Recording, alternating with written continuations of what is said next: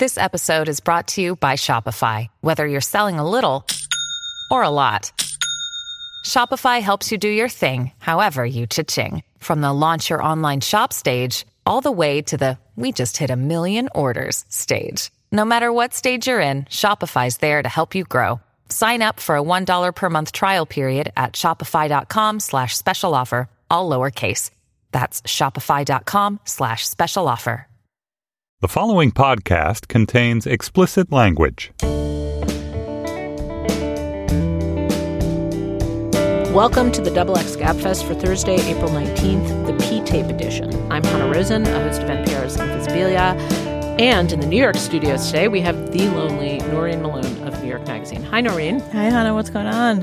You know, friends are happening here on our end because I have someone with me in the studio, Christina Cauterucci, a writer for Slate. Hi, Christina. Hi. Thanks for having me. Absolutely. Where is June? At Homeland, I think. Yeah, she's somewhere. I think she's on a bus trip in England, if I remember correctly. Oh, so this is the annual pilgrimage. The annual, Homeland, yes, then. pilgrimage. Excellent. Well, we miss her. She'll be back next week. All right. So what do we have to announce this week except that Cardi B is pregnant and has a new album? So there. Yeah, what have you done this week? Exactly. What have you done? Beyonce, Beychella. Oh, my God. Oh, yeah. Well, you know what about that is the problem with Beyonce and Beychella is that we can't watch it. Oh, yes. Oh, yes, you can. There are ways. I really want to watch it, and I just found like a little thing here and a little thing there, but I was just settling in for the 2 hours, and I couldn't find it. Anybody want to enlighten me? I think I've seen a bunch of sort of postings that looked quasi-legal.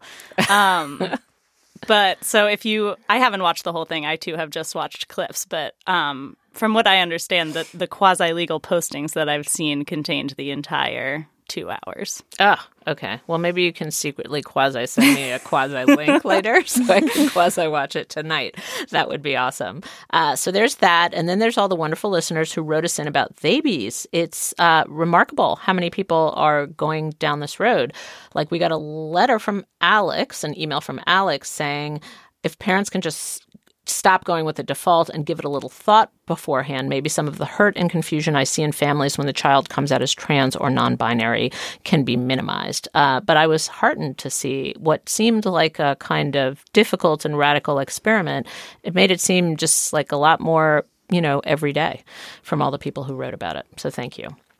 All right, let's jump into our topics. First, we have the Donald Trump P-tape. Is it real? What does it mean? And why do we care? Second, we have the black-white divide in infant and maternal mortality. It reveals alarming things about racism and our healthcare system.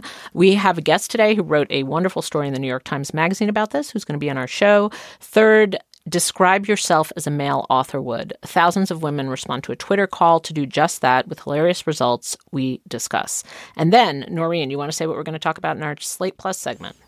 We are going to talk about whether it is sexist to poke fun at Brad Pitt's new alleged paramour, an MIT design professor named Neri Oxman. Okay, if you're not a Slate Plus member, go to slate.com/xxplus and become one. All right, so let's jump in. Our first segment is about a P-tape. Oh, well. So former FBI Director Jim Comey has been making the rounds on his new book, arguing that President Trump may not be impeachable, but he is morally unfit to be president. One bit of evidence that popped up is the infamous P-tape that originally popped up in an intelligence document. And it's an unverified claim that Trump paid prostitutes in 2013 to pee on a Moscow hotel bed where Barack and Michelle Obama once slept. Here's our high-minded presidential discussion these days. I'm interested in all the inferences that are made in here, the connections that are unspoken about moralness and what Trump is actually doing. But before we get to that, let's just lay out what we know about the P-tape. So either of you want to jump in? Where did we first find out about it, and what are the specifics? Anybody? We found out about it in Christopher Steele's dossier, which was published by actually BuzzFeed. don't remember. A year I ago. vividly remember being like, it was winter and I was like so sad about the Trump administration and it was dark outside. And then like a ray of light, this hilarious news story came onto my Twitter feed, the P-tape. It was just kind of amazing. Go on. And Go on, though. the whole point was supposed to be that, that Trump could be blackmailed, that there was a potential that Russia had what they call compromat, I Yes. guess, if I'm With a pronouncing K, that correctly. yes. Yeah. Which I think is such a beautiful word for compromising material that you could use to blackmail someone with. Which they do all the time. Like if you Google compromat, you will find lots and lots of examples of Putin. That's how he got his political leg up. Like they just a thing in So Russian that's politics. ostensibly why why America should care about it. But really, why most people care, and I think this is probably what most people associate when they hear Steele dossier. They think, P-tape, which it's not necessarily people, sex workers urinating on Donald Trump, but him watching 2 or more sex workers urinate on each other and a bed. Well, I realized only recently that I had in my head categorized it as a sexual thing. And it's not, I don't know if it's a sexual thing. It's like P It could have been an accident. voyeurism or something. It's not exactly. But isn't that about sex? I don't. I think it's inherently sexualized in I think this it is, too. situation. First and foremost, because they were sex workers, but also because, when you're watching people pee, you don't just do it because it's, an interesting visual. You do it because you're eroticizing them. Or you're toilet Yeah. training them. Whichever. Well, there are elements in piss play, pee play. I'm not sure what the You sounded sexy so way to say tentative. pee sounds like. Because if you say pee play, it sounds like a little kids.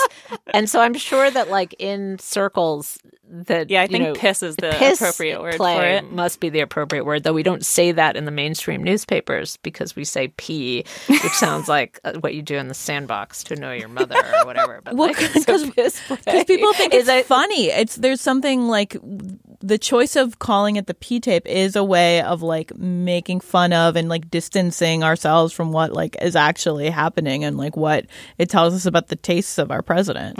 Yeah, okay, the tastes of our president and how we should judge them. Alleged is a topic taste. we have to discuss. Alleged taste. So if you want to know the details, you should read Russian Roulette, the Isikoff and Korn book, or listen to an interview with them. They really do get into the details of how plausible this piss incident is. Like he was in the Moscow hotel room only between 1 and 6 a.m., so there's like a tiny window when this could have happened. And when he was hanging out with his Russian friends in Las Vegas, they happened to have gone to a club where piss play was a thing. Like they all But went not to see this. necessarily on the night they were there. Not necessarily on the night they were there. So like it is, if you're a person who wants to get into the weeds, it is possible to do that.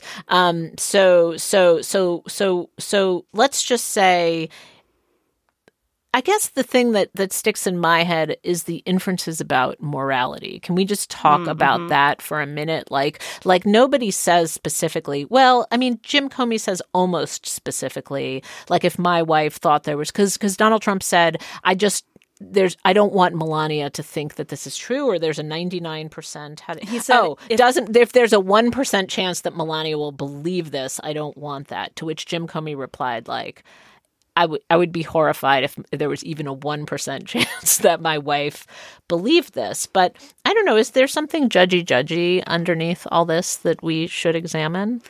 I think there's 2 things that people can judge. First, that Trump was hiring prostitutes or consorting with prostitutes while he's married to Melania. And the second is what we'll call piss play, which I think, in the public discourse, so to speak, it's been portrayed almost completely in a mocking tone. Like, can you believe someone would do this? How disgusting. Which, there are obviously plenty of people out there who enjoy piss play, and it's a harmless, and if it's consensual, it's great. And I do think that there is a sense that this would be really embarrassing to Trump, and so that feels good because so little can make him feel shameful that that public knowledge that he has paid somebody to pee on a bed might be one of the few things that could embarrass him. Oh, that is interesting because he does say, oh, I'm a germaphobe. I would never do this. He does seem to have anxiety over this that he did not over the Hollywood Access tape. Right. Like he was like totally whatever about that tape. But this seems to be a thing that for whatever reason, either it's Melania, either he is a germaphobe, but he has these little moments when he's not that he doesn't want anyone to know about. He wasn't interacting with the pee, so maybe watching people pee, if he did that, was a way to sort of approach or confront his germophobia without touching any germs. Well, I think he just, this is outside of what's considered to be the norm, right? That's just fully his reaction, I think, is embarrassment, right? Like he sleeps with a couple of, with a porn star and a Playboy. That's just like a red-blooded American man being a red-blooded American man. And he does something that's like not on the menu for, I would say, the majority of heterosexual couples. Then like, But it is for gay couples. Well, no, I don't. Well, I have in my mind Corey Sika, the styles, the editor of the style section of the New York Times, had a very funny tweet where he was sort of shaming everyone for our prissiness about the pissiness, and he was that was a good tweet. Sort of like, this is like among the like least crazy things that like people can do with each other. And I thought that was sort of like a good point. Like, human beings like interact with urine all of the time, right? Granted, usually it's our own. Granted, it's not in a sexual kind of venue usually, but there is something kind of like truly prissy about like the way people on the left are reacting, and I am really struck by it. So Michelle Goldberg, who's a great columnist for the New York Times, had this column that basically took it as its premise, like, ew, Donald Trump is gross because like he may have done this thing, right? And there is this moment where like the left, I think, has become the culture of sexual purity in a way that it did not used to be, right? Like on the one hand, there is this total acceptance of all things, gender exploratory and sexually exploratory within certain contexts.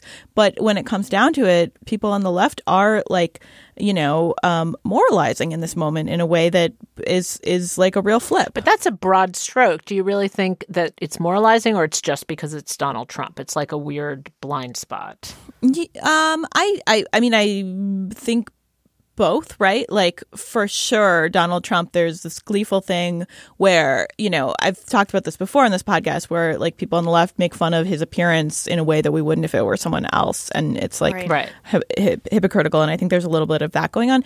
But if you just look at the left more broadly, I mean, not just sexually, but in terms of like, diet and exercise, there's this like monkish sort of refusal on the left that is happening all over. And,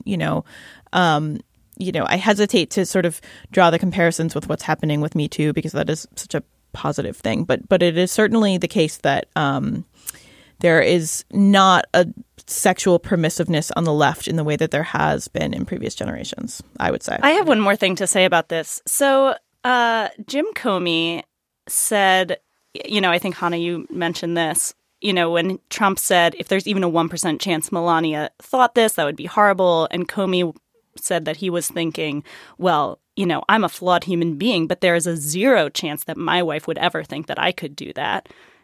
I mean, I think there's a 1% chance almost anyone could do almost anything. Yeah. Like the men I know, the like prissiest, most vanilla, like play by the rules kind of guys, maybe not a 1% chance, but there's probably at least a 0.1% chance that they could hire 2 sex workers to pee on a bed in Moscow.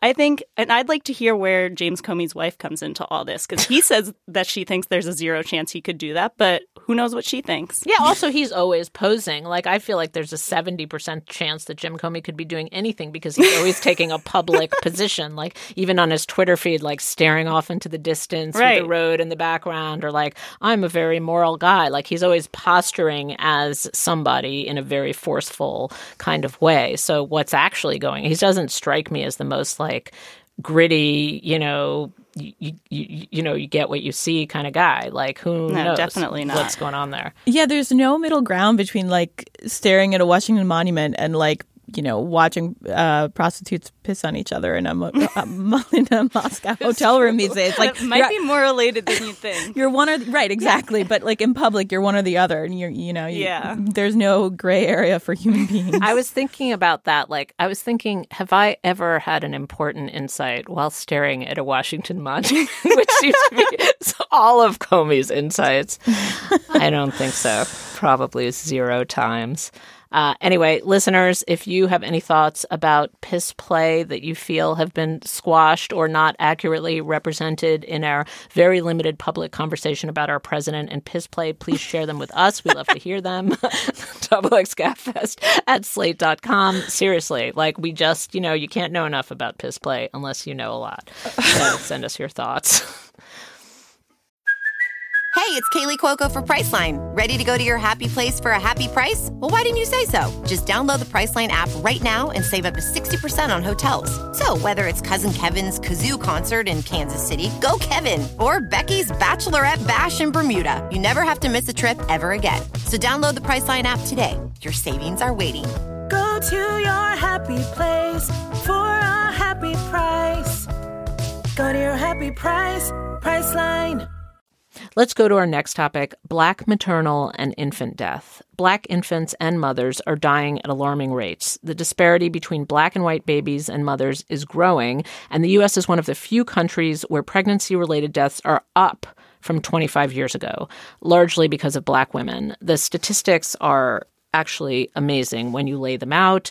And we're laid out by Linda Villarosa, who runs the journalism program at City College of New York and who's a contributing writer for the New York Times Magazine and had an amazing story in the New York Times Magazine this week about it. Hi, Linda. Thanks for coming on. Thank you. Thank you so much for having me. So I'm curious, what started you down this path? Like, did you read a story? Did you just notice the statistics one day, or was it a personal situation? Okay, this is so crazy, and you'll appreciate this. So I play on this recreational soccer team, and there's a woman from the Center for Reproductive Rights who is on the team, on the pickup team that we play on the weekends. So she had been trying to tell me about this, and I'm like, you know what? I kind of just want to play soccer. I don't want to talk about work. This is really awkward. Can you please? And I was also working on another story about HIV/AIDS, and I was really deep into that. And then when I finished that, I started thinking, what was Katrina saying about maternal mortality? What were those statistics? That did seem, now that I'm focusing in, that did seem kind of crazy.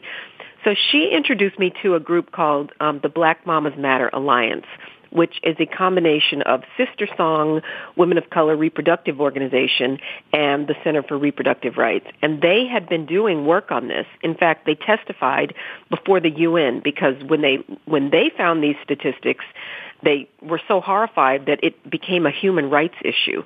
And actually the U.S. was, I was going to say sanctioned, but more like scolded by the UN because of these disparities. Now, what can you just lay out? So for someone who hasn't read it or doesn't know anything about it, what is the number that just kind of jumped up at you and you were like, okay, that's crazy. Like that one is crazy. Well, that Black women are 3 to 4 times more likely to die in childbirth than white women.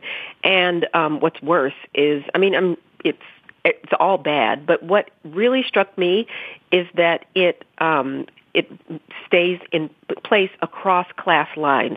So a Black woman with a college education or more, actually an advanced degree, is more likely to die in childbirth than a white woman with an 8th grade education. So some of the, so usually the knee-jerk thing to say would be, oh, it's, only poor Black women who don't have access to prenatal health care, who aren't taking care of themselves, blaming them. But actually, no, this isn't that. And it stays in place across class lines. And it also mirrors what's been going on in infant mortality. So a Black woman, the similar statistics, Black babies are much more likely to die, 2.2 times more likely to die than white babies. And again, it stays in place across class lines. And the racial disparity is actually larger in 2018 than it was in 1850 when most Black women were slaves. sounds like, okay, something. Yeah, that's insane. Here. That's insane. That's insane. I mean, that's the one that got me where I was like, this huge hole opened up. It's like, well, it's not access to healthcare. It's not nutrition. It's not all the obvious things that would affect a pregnancy if you don't have any money. It seemed like a whole different thing, and then opens up this huge gaping hole. So, like, what is it? Well, my contention is that, some of this is due to, I think hospitals really need to fix their protocols, especially around hemorrhaging. And so it was so funny. I was watching Grey's Anatomy, and they had this whole thing about how to manage a woman who is hemorrhaging. I was like, boy, this has really hit the popular culture. But but even when California fixed its hemorrhaging protocol, so it had doctors all be in line and know exactly what to do when a woman is hemorrhaging during childbirth, and so the numbers dropped. So fewer women died. However, the disparity between black and white women didn't change. So it was like, okay, that didn't fix the whole problem. And then I think because it took me so long to write the story, what happened to Serena Williams came into the public eye. And so I got to add that to my piece. And so Serena Williams, in September, the birth of her first child was marred because she had a pulmonary embolism. And so when she tried to tell her doctors at a really fancy hospital in Los Angeles what was going on, they ignored her. And she had had it before. She was gasping for breath, and they were basically discounting what she was saying. And then finally someone paid attention to her. They, helped her. I don't remember what the medication was, but they, treated her. Then she went home. She had a C-section, and it turned out that her C-section scar burst, and she had to go back to the hospital, and she ended up like really sick for, really debilitated for almost 6 months. And so when a woman like Serena Williams is being ignored, something's wrong. Something is wrong with the system. Linda, one thing that really struck me about the research in your piece was that, I know people of different races and ethnicities can sometimes have different predispositions to medical issues and diseases, but this was really a result of socially constructed race, of the effects of racism and not genetics. Can you explain a little bit about the research that proves that this is actually racism putting Black mothers and infants at risk and not just, something in the genes?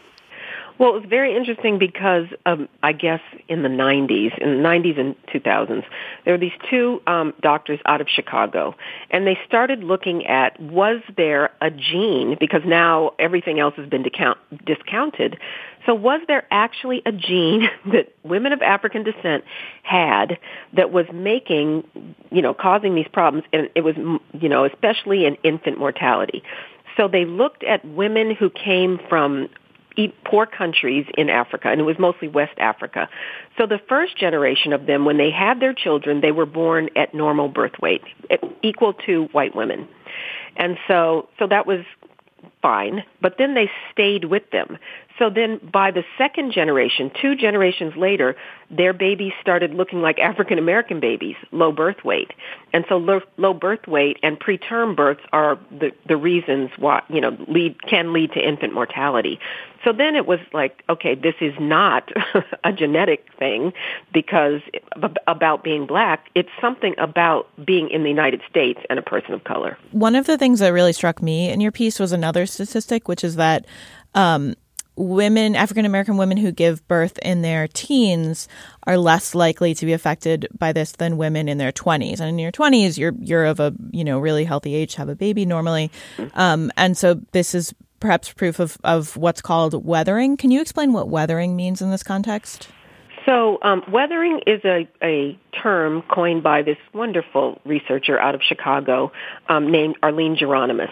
So Arlene is, probably in her 60s, but she started this work when she was a student at undergrad at Princeton, and she was volunteering at a high school for teen unwed mothers. And so she would go to the doctor's appointments with them, and she'd see them, naked. And so she'd say, my God, their bodies don't look so good, especially, and she was the same age as them. And so she was looking at them saying they look like they're aging just in her head. So she started looking into this, and, she's an excellent researcher. And so she ended up finding out that teen pregnant mothers were not the ones whose babies died. It was later in life, in their 20s and 30s, when the bulk of infant mortality was happening with black women, which was opposite for white women. And so her deduction was that the effects of weathering on the body caused by race took a toll as time passed. And so that's why, slightly older black women were the ones who had the bulk of infant deaths, which was the opposite of white women. And so when she first put this research out, people were so evil to her. They sent death threats. They said, "Oh, you're just encouraging black teen pregnancy," and everyone attacked her. And so in 2006, she put out another study that was really much more detailed, and it went beyond birth to other health problems. And it turned out that weathering was affecting many other systems of the body, including the heart. And so she is, and right now her research is very highly valued, but at the beginning she really was not believed, and she was actually treated badly. But what is weathering racism? No, what is weathering? Let me break it down, because my editor made me break it down 10 times. I was back and forth on email with poor Dr. Geronimus, who thinks I'm an idiot. But so weathering, and this is why she coined the phrase, because she said weathering can be both what happens to the body as a result of racial insult. So it's kind of like the fight or flight syndrome. So when something happens to you that upsets you, then, and it puts your body in actual danger. So your heart rate speeds up, and, your body kicks into action. A bunch of the systems, your neurological system kicks into place, and that is great, except when it keeps happening over and over. So if you are the target of a bunch of racial insults throughout, your life, and often, you can feel it. You feel yourself getting upset. When you're upset, you get red. You're, purple, whatever skin color you are. You get really upset.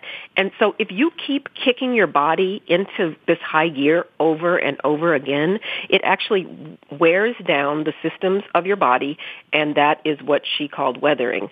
So she described it as like how the ocean weathers a rock, but also, resiliency, how a house would weather the storm. And so weathering really is your body kicking into gear too many times, and it raises, all your systems are kicked into gear, and it really leads to illness. And what's really terrible is part of what I'm finding out is that black people may just be the canaries in the coal mine. So there was a study a few years ago. It was in Iowa. So it was this horrible ice raid, okay? So, and it was all Latinos working in this huge factory, and it was the ugliest thing. They raided, people lost their jobs, people's families were split up in 2008. In 2010, they looked at birth records, and all of a sudden, the babies were smaller of Latinas, and they all around where the raid happened. So race is just, this is what has happened to black people, but as, people are treated badly in whatever way, you're going to start seeing more and more low birth babies. And more health effects that we're not even seeing because it's not measurable in the same way. Exactly, yeah. But now people are paying attention to it and saying, wait a minute, we need to look at the health effects of ill treatment. And, because that really is important. And it's something that is new, and it hasn't been studied as deeply as it should have. And this kind of, to me, is it's depressing, and it was hard to feel hopeful after reading your piece because it doesn't seem like, I think you put it, it's not the sort of lean-in stress relieved by meditation and me time. It's not the kind of thing that, oh, when you're pregnant, just try to take a bubble bath. Oh, actually, I guess you're not supposed to take a hot bath when you're pregnant anyway. But, it's not the kind of thing where you can just do deep breathing and, smell some essential oils. It's the embodied experience of racism that, short of solving racism, there's not an easy fix. But I mean, in your piece, you talk a lot about doulas as one possible way to mitigate the poor health outcomes of Black mothers and babies. Can you talk about what gives you hope about these doula collectives that are popping up in cities around the country? What's really beautiful about them is that they really are, driven by social justice and driven by birth justice and reproductive justice. So that is really wonderful because, these are really, I was calling them the woke doulas because they are trying to, help women who can't afford it, beginning in pregnancy, through childbirth, and then after childbirth.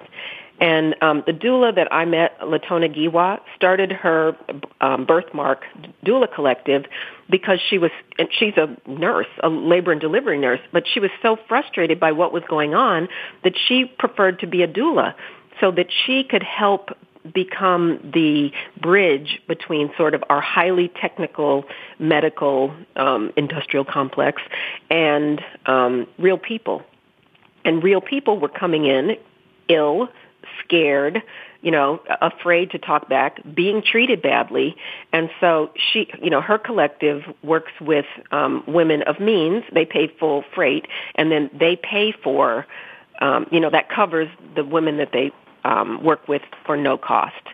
And someone like Simone Landrum, the woman, the main, I'm using quotes, character in the story, who had been through every terrible thing in her life, including the death of a baby and her near death in childbirth, needed someone there to help her understand everything that was going on, to be her advocate, and actually to be her friend, to drive her home from the hospital, to have food ready for her when she got home, sometimes to take care of her other children. And so I see doulas as, angels, the good ones. They work so hard. They don't make a lot of money. It is not very organized. They're in collectives, but why isn't this something that we value higher? Latona Giwa made $600, and believe me, she is still right there with that mom because maternal mortality, the actual definition is anyone who dies a year after the birth of your baby. So, I think she feels really responsible for this woman. But the best of the doulas really, really put their all into it. And I was so impressed with the work she did, and I've met a lot of doulas now, and I think it's just really what is necessary right now. All right, well, let's end on that teeny tiny hopeful note. But everyone should go out and read Linda's story. It's the cover of the New York Times Magazine, Why America's Black Mothers and Babies Are in a Life or Death Crisis. It's an amazing piece of journalism. And thank you, Linda, for joining us. Thank you. Thank you so much. All right. Let's move on to our next topic, the male authors.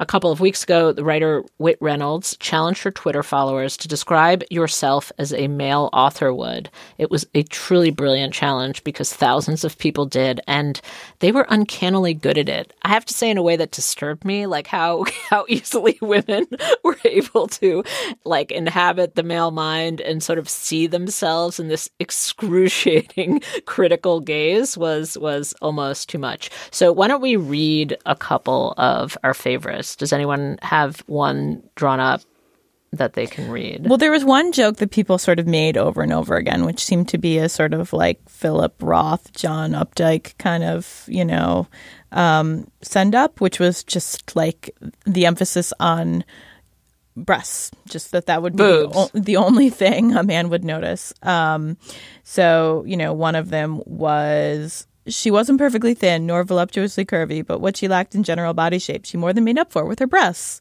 Or another one, this one is like clearly a late stage meta version of this, but most men would have noticed her bosoms, but I, an intellectual, saw her real appeal, the butt. This other one was great. She was angry but made up for it by having breasts. Yeah.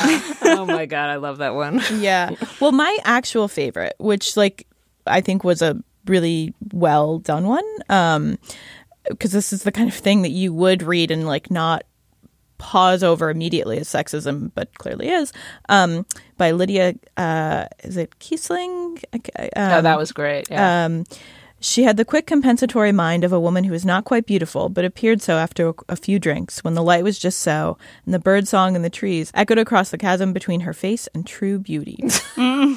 That was That's what I'm saying. Do you understand why I'm disturbed by how good women are at this? I think men would be very bad at it. And women are just like uncannily good both at seeing themselves with a kind of like just cruel accuracy and seeing themselves through the male mind. I don't know. It felt to me like just kind of years of evaluating your own flaws and how other people might see them would produce such beautiful writing. Yeah. When I first started reading them, I thought like, oh, these are so ridiculous and over the top. Like, you know, no man would actually write something like this unless he was writing erotica, or even like female writers of erotica would describe women like this. But then there were a couple pieces. I think Katie Waldman wrote a really good one in The New Yorker, where they actually included some great, you know, classic descriptions of these much like vaunted male authors describing women in their masterworks. And yes, they did describe women by like whatever their breasts happened to be doing at the moment when the main character came across them. And so after I realized that this was actually true, I think I probably read too many women authors to realize how prevalent this is. But then I started to enjoy them a lot more. Well, I had sort of a different realization, which was like, oh, I absorbed a lot of this. Like I've read a lot of this, and maybe the ways that I think about my own body, it's like filtered as much or more through this than through like, you know, Hollywood visions, which seemed like totally foreign. But there's something about the way that these are written. It's like evaluative and perceptive, or it seems that way, more than like just a, you know, a Quentin Tarantino version of a woman. So like here's a Saul Bellow quote. For my own amusement, sometimes I think of her part by part. One breast is smaller than the other, like junior and senior. Her pelvic bones are not well covered. She's a little gaunt there, but her body looks gentle and pretty, right? Like it's just like fully just about her body, but it's a close read. Yeah. So it's a close read that makes you feel what? Like it makes you feel like the woman is being observed. So there's some comfort in the is being observed. No, like it's not the woman comfort. It's seen, but she's seen only through a very narrow lens. Right. I think the attention to detail is what can be unsettling to women, right? That like the disproportionate focus on certain stuff along with a clearly observant eye. Or maybe not clearly observant. Maybe... You know. I'm also disturbed that we're supposed to be drawing conclusions about somebody's character based on, you know, how their clavicle looks and how certain parts of them jiggle and move as they walk. And it reminded me of when I was watching The Sopranos a couple years ago.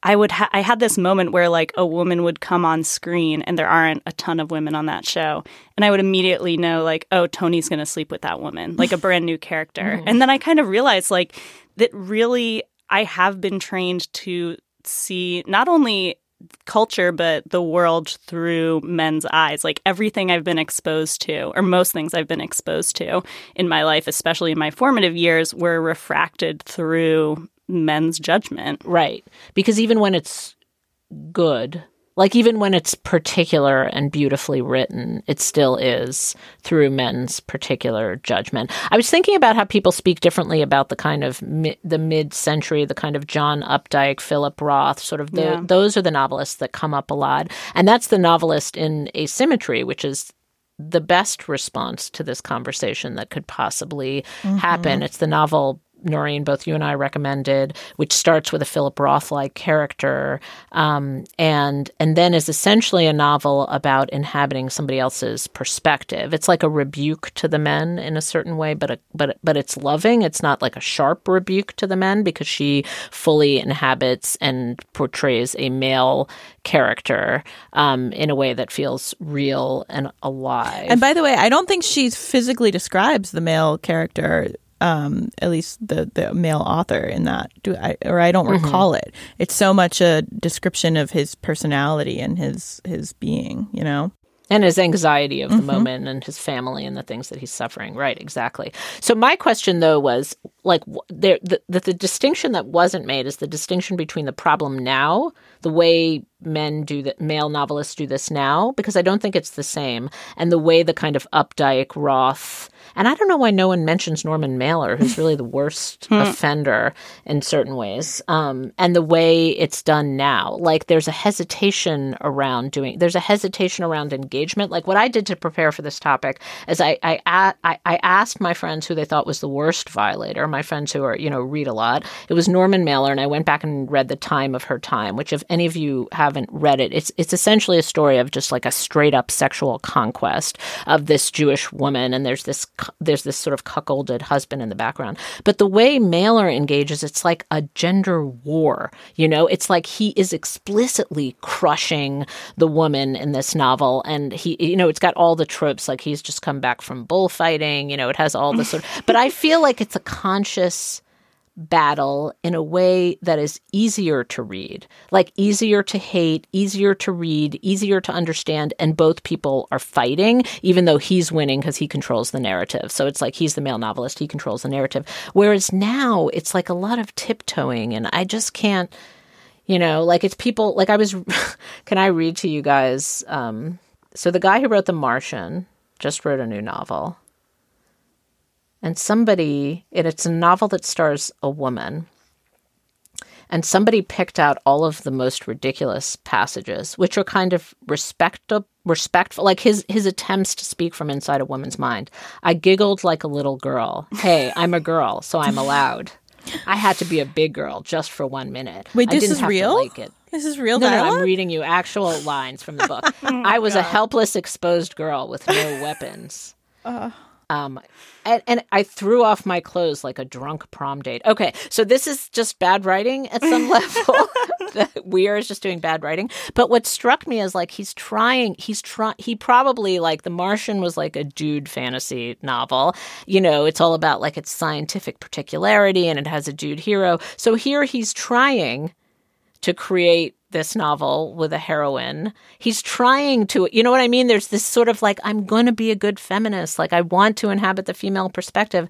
And this is what happens. So I just don't know what to do about that. I don't know. In some ways, I guess that I found myself alarmingly preferring the Norman Mailer mode of engagement, which was so like, fuck you, I'm in charge, that you kind of knew what was happening. It didn't have this like politeness around the gender things. Have you guys read The Love Affairs of Nathaniel P? It came out a few years ago. Yeah. So it's written by a woman, but it's from the perspective of like a male Brooklyn literary type.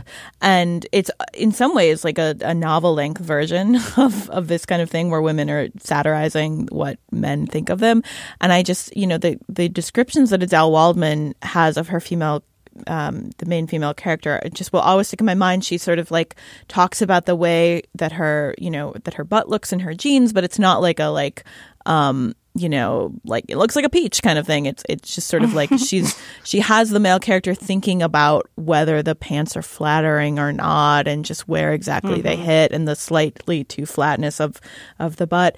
And it was just such a like good way of showing just how insidious that kind of observation can be. I guess that's what I was trying to get at before. It's like someone who, isn't doing the Mailer thing, like she's just a sex object. He's sort of like trying to like her for her mind, but he can't help but notice that the jeans aren't perfectly flattering, and yet he pats himself on the back for liking her anyway. There's this like, it's a really sort of genius look at that. Mm-hmm. Do you guys think that it can ever be a good thing to describe a character with these sort of like nitpicking observations about their body parts? I mean, I will always think of Willa Paskin at Slate wrote a piece in defense of lusty movie reviews. Mm-hmm. I didn't really agree with most of the piece, but I thought it was argued really well. And I guess I think that, we do perceive the world a lot of times through sexuality.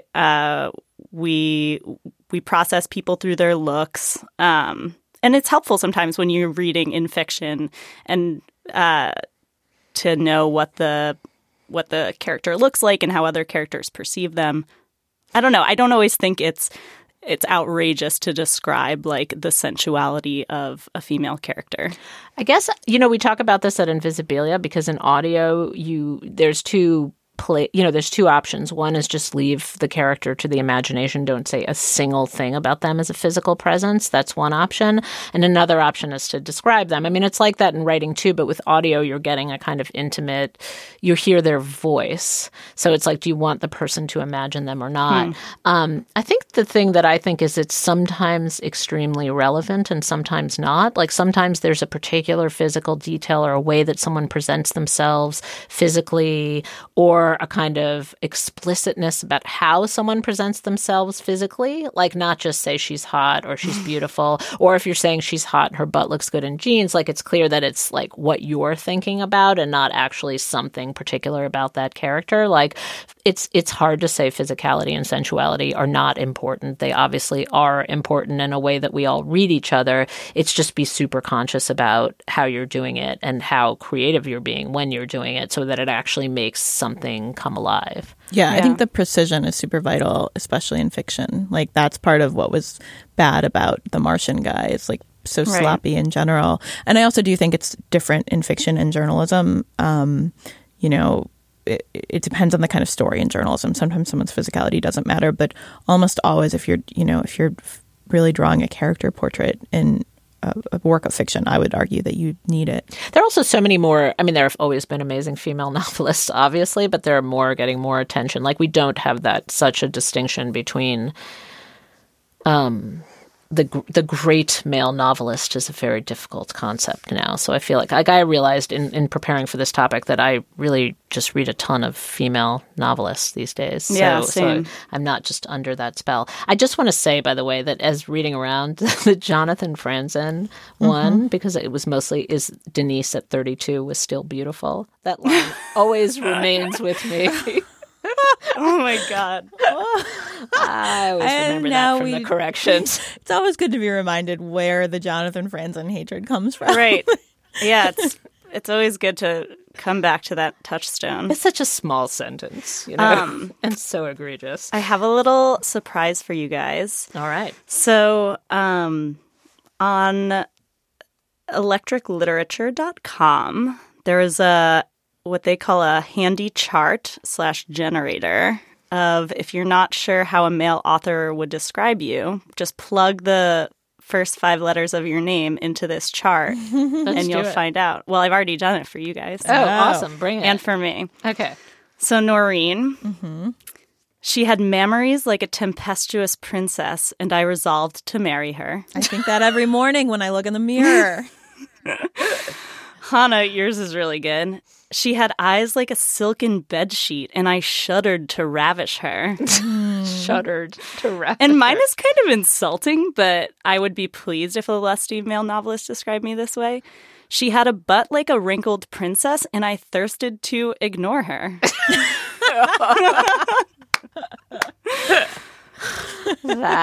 Wow, what an insult. It's great because another thing I was thinking as I was scrolling through all these Twitter responses people were writing about themselves, when you describe yourself in a sexualized way, it can kind of sound like you're bragging, like, totally. I have such a pert bosom. And I was trying to write one for myself, and I'm like, I'm not, are my bosoms pert? Like, yeah, it's either really insulting, like you have to waver between really braggy and really insulting. It's very hard to do. Yeah. So it's nice to let this chart do it for you. Exactly. All right, listeners, if you have written good ones for yourselves, we would love to hear them. If you wrote one into the Twitter thread, if we get really super delicious ones, we will read them on our next show. All right, let's move on to our recommendations. Noreen, you go first. Okay. Well, Hannah, I know that we sort of duked it out for this recommendation, so I'm going to go first and take it. The documentary Wild Wild Country on Netflix is just amazing. It is this, at least to me, forgotten bit of American history where a I guess, religious organization would be the charitable thing to say. Cult would be the more direct thing to say. From India, moved to rural Oregon in the early 1980s and got in all kinds of disputes with the people there, some of which might be expected, and some of them get increasingly crazy. So the organization has a sort of, guru at the center of it. He's, for the first part of the documentary, he's very mysterious and distant. And the focus of the documentary is on this woman, Ma Anand Sheela, who is an all-time great supervillain, I would say. Do you think that's a fair characterization of her, Hannah? She is just like an amazing... Yeah, Christina loves I think she's Christina loves super heroine. Super heroine. Well, I would okay. say...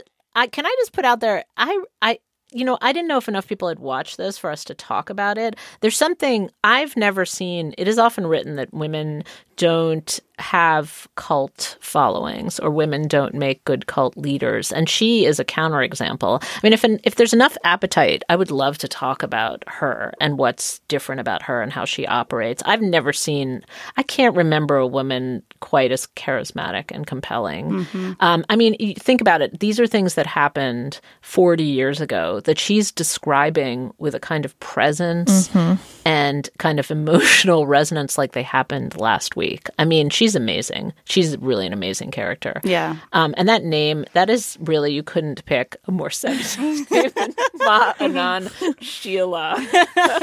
But such a good name. Okay, so she's fascinating, but I feel like I'm underplaying the bonkersness of the story itself, which I'm not quite to the end of this, and I keep being like, okay, now's the wind down portion. Don't give it away, though. And I know, but it's ramping up every episode. It's just ramping up. And it's also just really cool to look at visually. They wear these vibrant pink and red and maroon and lavender sometimes outfits. And there's all this, found footage that just no one had done anything with. So I could not more highly recommend Wild Wild Country on Netflix. Also beautifully produced. Like it has just the right kind of injection of camp. Like just when it's getting too serious, they'll do something campy with the camera or the colors. And anyway, it's really, really well done. And they're so good at the cliffhanger and kind of knowing when to stop an episode. It's really good.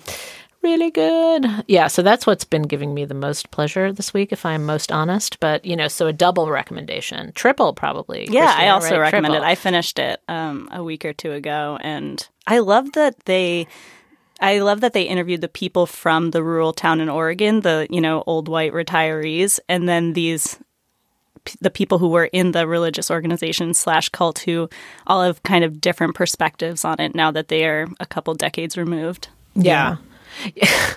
Okay, we got to stop because we can talk about her forever. But, it also has that Handmaid's Tale thing where, like, she's existing in a different decade, kind of, because, like, the way all cults do, they're just kind of timeless. But then she'll just bring it to, like, I'm going to fuck them in the... You know what I mean? Yeah. She'll just, like, bring it to the modern moment, like, out of the blue. It's like the way they used to do, like, Namaste bitches on Handmaid's Tale, just out of the blue. It's, like, really good.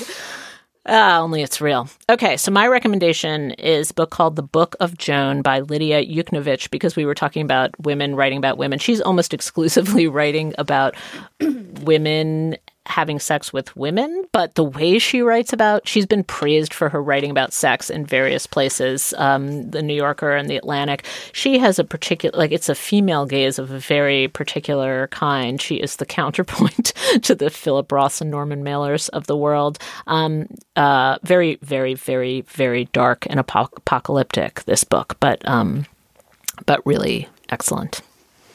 Christina. I would like to recommend season 3 of Unreal on Lifetime. I'd never seen the show before, and I'm actually a little behind on this season. I've just seen the first few episodes, but in case you've never seen the show, the premise is the show focuses on this woman who's a producer on a Bachelor-esque show. It's called Everlasting, where one man usually gets to choose between, 25 beautiful, pert-bosomed contestants. And on this show, in season 3, they've got their first, what we would call bachelorette. For them, it's called a suitress instead of a suitor. And I don't watch The Bachelor or any other reality TV shows. They all kind of depress me. But this is sort of, I think what I get out of this fictionalized show is what other people might get out of The Bachelor. It's really soapy. There's all this sort of like manufactured drama, and it's doubled because you get the drama happening like with the contestants on the show, and then also the drama happening backstage with all the people running the show. There's so much backstabbing and making up and people making alliances with each other. And the two main leads are it's led by two incredible women actresses, Shiri Appleby, who I think should win an Emmy for this, and Constance Zimmer, of whom I'm an amazing fan. And she is also a great Ma Non-Sheila-esque supervillain / superhero in this show. I feel like I also sometimes watch Shonda Rhimes shows, and there's always monologues on those shows that kind of make me roll my eyes, like no one would actually say that, and it's also cheesy. This show has some similar sort of monologues, but the acting is so incredible that it feels very real, and I find myself really invested in it. And I love the way that this season, since they're having their first, female, sutress, they're talking a lot about how the show's gender politics, and she's having trouble getting the men to like her, which is really not usually how it happens on these shows, because they call her the female Elon Musk. She's so powerful, and should she dumb herself down to make these men feel more comfortable? She's Neri Oxman. She's like Neri Oxman. She's like a TED talking business. Yeah, she's very similar, and she's like so good at poker, and she wins, and then none of the men want to hang out with her anymore. So it's also a great showcase for the fragility of masculinity. And it just lampoons the whole Bachelor franchise in such a perfect way, while also delivering all of the pleasures of that kind of show. Yep. I think June is a big fan of that show, too. I loved season 1, but then it lost me on season 2, and now I'm going to go back. Yeah, you should. Season 2, I agree, was terrible, and I'm glad that I made it through. All right. Well, that is our show for today. Thank you to our producer, Verlyn Williams, production assistant, Daniel Schrader. Please go on Apple Podcasts and rate the show. Tell your friends about the show. Word of mouth is the best way for us to grow our audience. If you want to send us a message, you can go to @NoreenMalone, @Hannah Rosen, @June Thomas, or @C_Cauterucci to get in touch with Christina. That's our show for today. For Christina and Noreen, I'm Hannah Rosen, and we will see you again in 2 weeks.